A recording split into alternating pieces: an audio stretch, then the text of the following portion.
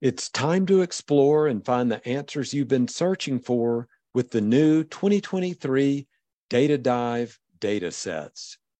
The MGMA Provider Compensation and Production Dataset is one of the most comprehensive datasets in the industry, providing hospital and physician-owned practice data and compensation benchmarks for medical directorship, on-call, academic, and starting salaries. The 2023 dataset represents nearly 190,000 providers from 6,800 groups spanning 250 specialties. With this valuable data, you can attract and retain the highest quality providers, drive more revenue through productivity, and keep costs contained.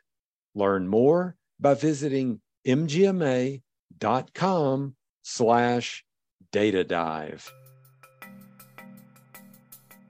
Healthcare is complicated, but you don't have to navigate the complexities alone. Care Allies collaborates with physician organizations to solve some of the toughest challenges on the path to value-based care. As your organization works to effectively manage your more vulnerable patient populations, enhance outcomes, and improve data analytics, Care Allies brings the people, technology, and processes to support you so you can focus on practicing medicine. Visit careallies.com to see how they can help to radically simplify value-based care.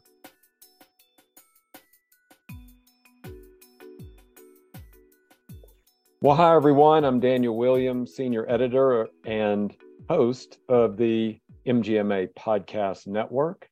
So today we have Mike Seifer.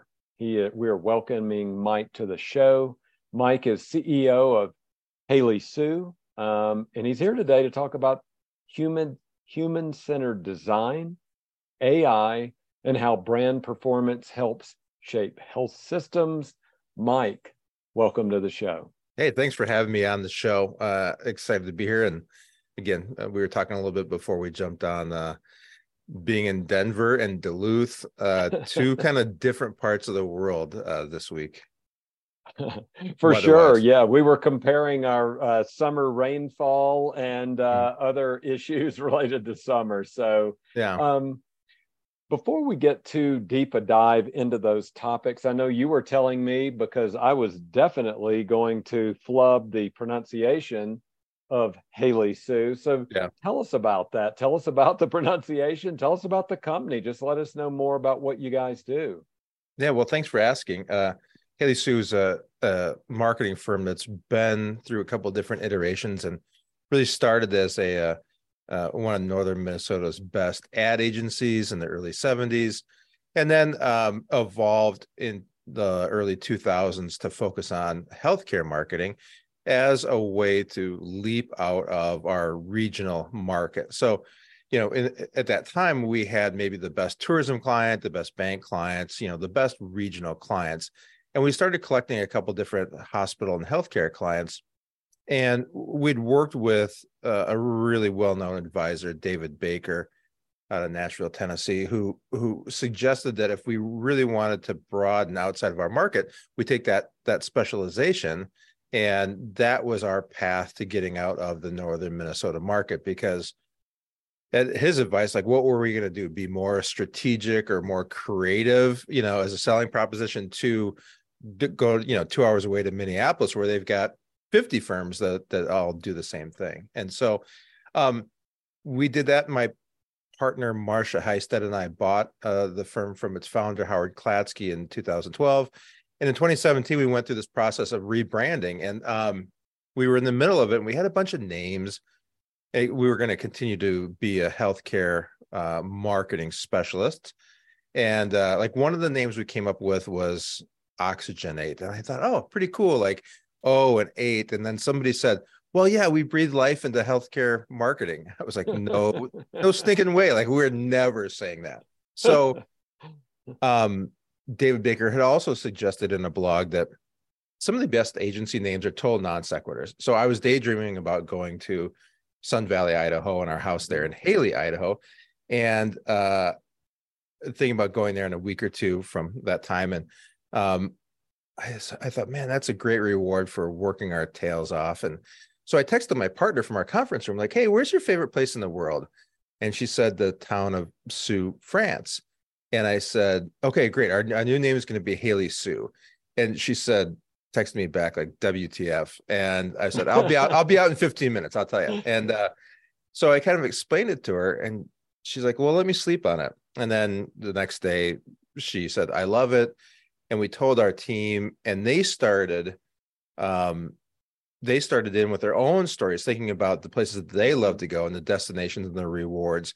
So, sometimes when you're going through a brand, a rebrand or something, and they'll come up with a name or something that's like iconic with the brand, but it's really a top-down driven thing, and it has no resonance with the team. So that didn't happen with us with this. Like people got it and they loved it. And so then we were like, all right, we got it. I love so it. I love that's it. that's the origin of Haley Sue. That is a great story. So we do have so much content we want to cover today. So let's start with brand performance. Yeah.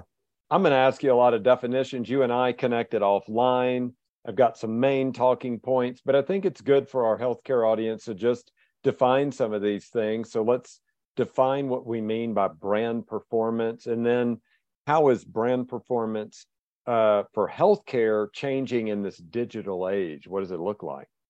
Yeah, I think we, for a long time, defined brand performance as, we didn't really define brand performance per se, as we didn't really attach performance to brand. We would look at, does the brand resonate? Does it feel good? How does it live in the hearts and minds of our consumers, and in our case, patients? And so for a long time, until digital and social really started to grab hold and become what it is today, that was the definition of brand. And we would measure performance, if you will, like year over year in quantitative and qualitative surveys. So we would typically go into like a big brand campaign. It would be integrated media, and we would look at pre and post measurement, and but it was all very not leading indicators. You would look at lagging indicators of performance. A year later, how did that campaign work? And healthcare is pretty notorious for saying like, hey, we want to go do this initiative. We want to grow. Let's get this campaign out here. And then when you actually turn around to go measure it, up until maybe the last 3, 4, 5 years, that would look like working with our clients' internal teams and saying, okay, so we put this campaign in the market. What did it do? How much volume did you get? And a lot of times it was hard to get that information back. And so today, brand performance really looks like the growth of engagement and activation of patients that you can measure and quantify across digital platforms. So when we think about our brands today, it's really not enough to say, hey, this feels really good, or that logo or that design is amazing. Those are important elements, but are we eliciting real actions from those ideal patient populations? And from a performance standpoint, that could look like everything from just awareness to engagement. And engagement is really where we tend to go with brand performance. So the work that we're doing, are we seeing the growth of affinity actions, likes, shares, comments, going to the website, looking at that traffic, getting to the right landing pages, searching for the right context? So if a healthcare brand is doing that, then that brand is highly relevant and engaged, and that's really become far more indicative of brand success and performance than it was 5, 6, 7 years ago. Okay. And then specifically to healthcare, then what does it look like there? How have you interacted with practices, hospitals, health systems, and the like? Well, it's the same for those, for healthcare brands. We want we want prospective patients and equally important, their families, the people that are helping them make decisions or influencing their decisions, to take very predictable actions and activity around the brand. So again, whether it is engagement with a social platform, commenting, liking, anything that suggests that there's that support. So if you were to go into a brand effort now, not necessarily a campaign because it's owned content, it's paid media, it is a collection of probably 20 or 30 different types of activities that we would want to see measurable growth in that. So, I mean, page views are a very basic way of looking at that, but what types of conversions or inquiries are coming off of that? Getting a little bit more difficult with HIPAA regulations and the lack of ability to really put cookies on pages and track things, but we're working through that. And so, but that's what we really want to see even for healthcare, which is probably, again, with HIPAA, been one of the most difficult categories to track this kind of performance. But we are doing it and adapting to the new rules of digital healthcare. Okay, great. Well, the next topic, because we're going to bounce around here on a lot of branding and marketing issues here, and a lot of them I will need, again, a definition for me and maybe many of our listeners as well. So the next topic area is human-centered design. I know what all those words mean, but bunched together, not so sure. So let's just define that. What is human-centered design? Great question. And there's a couple, I mean, depending on who you read, there's a couple different answers, but basically it's a way to solve complex issues that puts people at the center of that overall process. It lets us create products or services, or in our case, different marketing strategies that are tailored to those needs. And really, one of the hallmarks is that it focuses on deliverables like personas, patient journeys. We do a lot of usability testing within this process so that it becomes a very iterative process that ultimately just puts the patient right at the center of this. So we start by creating a sense of empathy for understanding of the challenge or the issue and the person on the other side of that for whom we are trying to solve.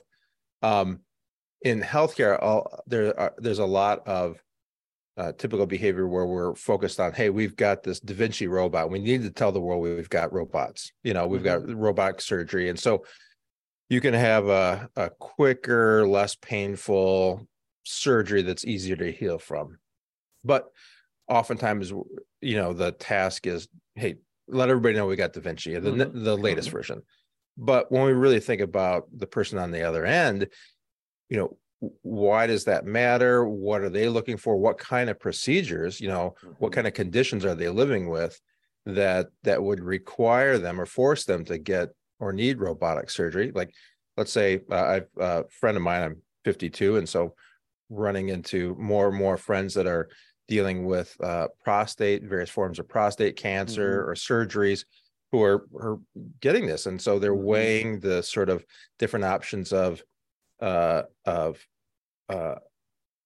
radiation or chemo care versus robotic surgery. And so like really putting ourselves in their shoes and understanding what those drivers are versus just, hey, let's make sure we put the Da Vinci, out on a digital ad. So it's not ultimately a complex process, but if you think about the deliverables of understanding the problem, creating things like personas, patient journeys, that sort of user experience design on your own platforms, content that resonates with them, and testing that content and prototyping it up until the point that you've got a high degree of confidence that is going to be very effective and meet that person where they are along their journey.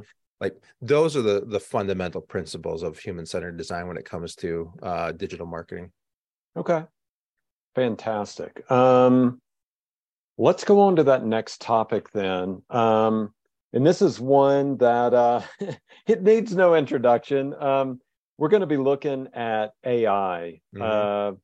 And I really want to look at it through the lens of, I know that it's made a lot of news lately with ChatGPT and other interfaces there. I've certainly used it, asked a lot of questions, I'm a movie buff. I've asked all kinds of movie questions to see what I should be watching next or going back through the classics. But a lot of people, I've got a daughter who's in college, and there's that question, well, are you doing the papers, or is ChatGPT? And then there are other people worried about jobs. Is this AI technology going to take my job? You can touch on those kind of things, but really what we want to talk about is, how can healthcare marketers use AI to drive organizational goals like brand performance, patient engagement, patient acquisition? How do you use AI as a tool, not as an adversary, but as a tool to do your job better and to create better outcomes for those patients and those practices? Really, really timely. And I think if you're going to be successful, we've got to realize that on either side of ChatGPT, there are people. So I'm on the side that wants to create content or strategies, or however we're going to use that. But on the other end is somebody that is living a real life, right?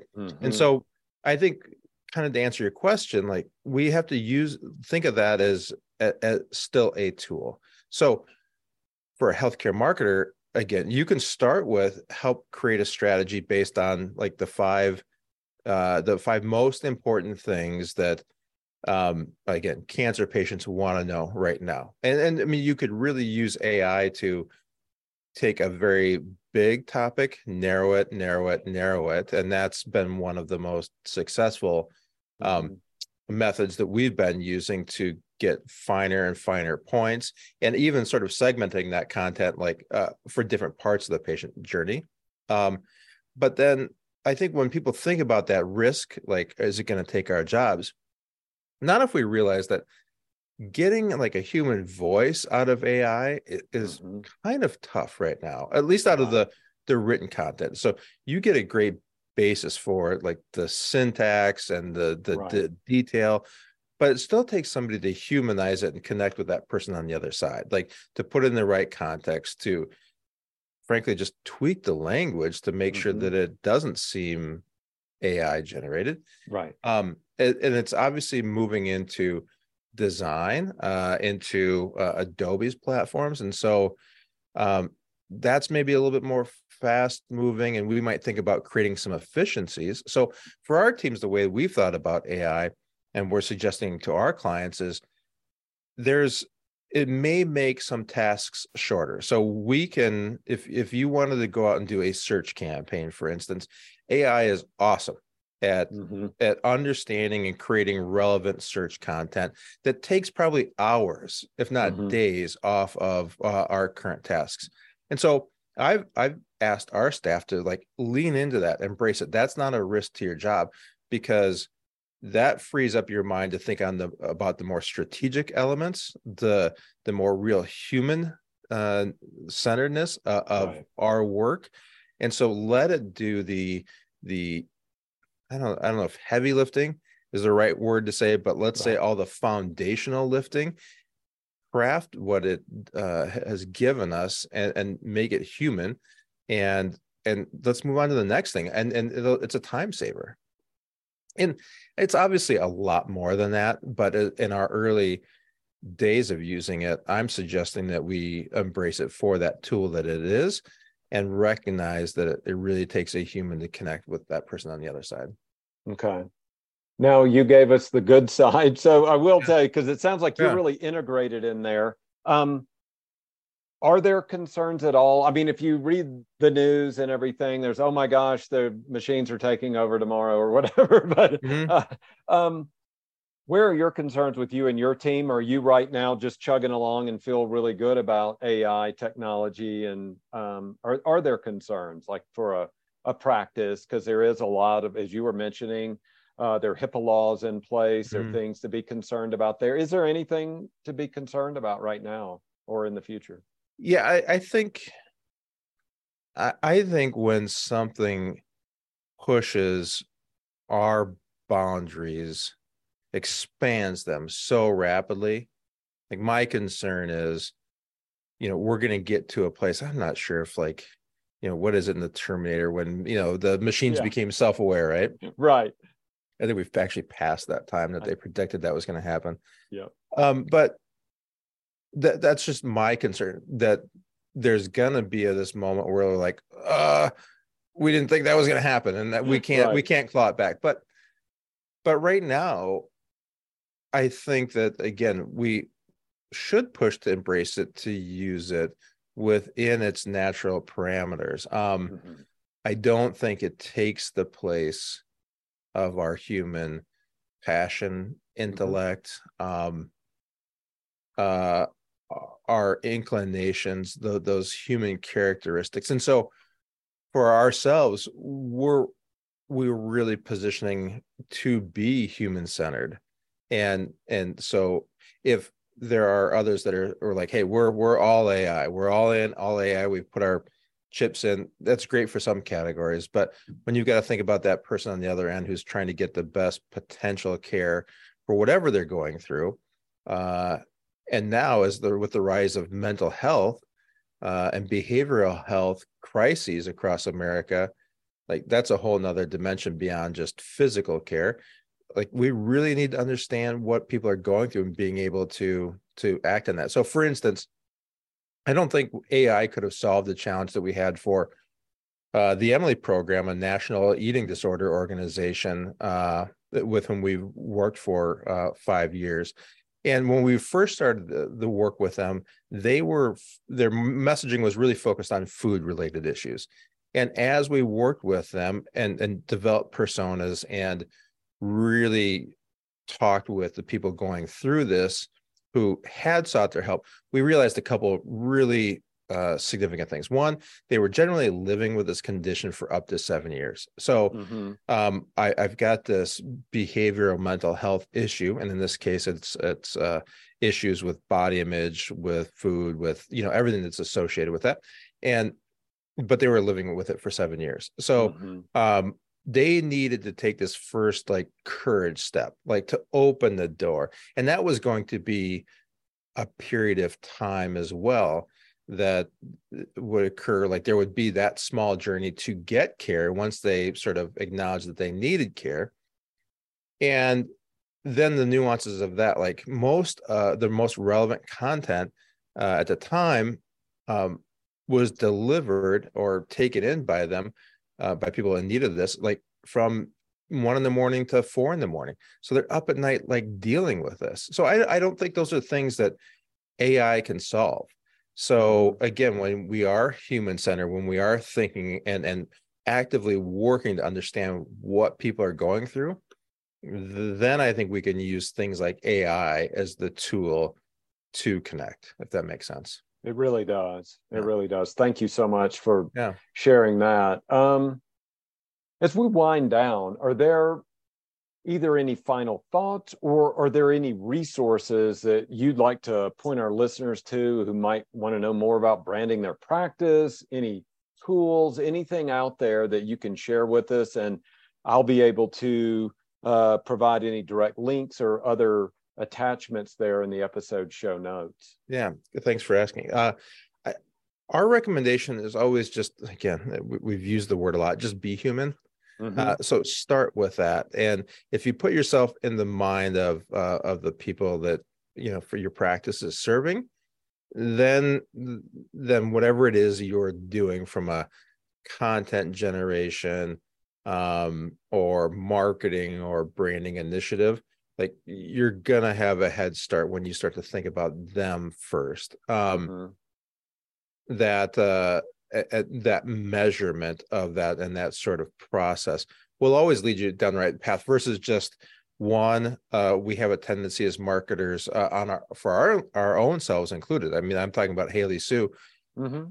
to think about, okay, I've got to tell the market this. I just need to get this out. And Right. next week I need to get something out. So I'm just gonna say this. And so if we start by always, and sometimes we ask our clients, just put these personas like up on a wall. And so when you're producing some content, written, visual, like, are you meeting that person where they are? So if you were going to start with anything for your practice, I would suggest look at personas, understand like how to define the marketing profile of the person that you really want to connect with. Think about their journeys, and then how you are using your own organic platforms to do that. You can find a lot of this on our blog at HaleySue.com. We've written this year 3 or 4 blogs just about this human-centered approach to all this that I think answers a lot of these same questions.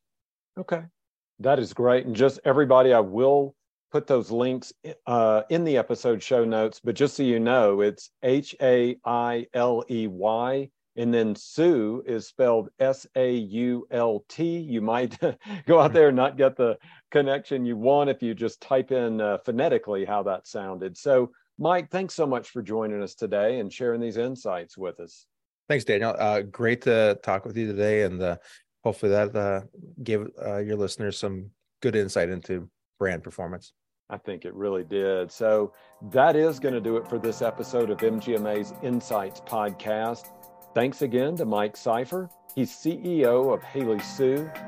Also, as a reminder, if you did register for MGMA's Summit Digital event, which we held June 6th through the 8th, just wanted to remind you that those sessions are available to you through July 10th. You can access them for the first time, or you can return to a topic even if you already attended it. So go to mgma.com events, or the best way to get there would be to check your email that MGMA sent out to you for registration. You click through, it'll take you right to those things.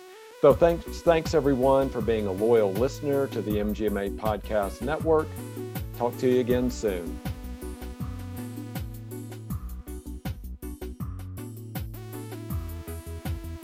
If you like the work we're doing, please consider becoming an MGMA member.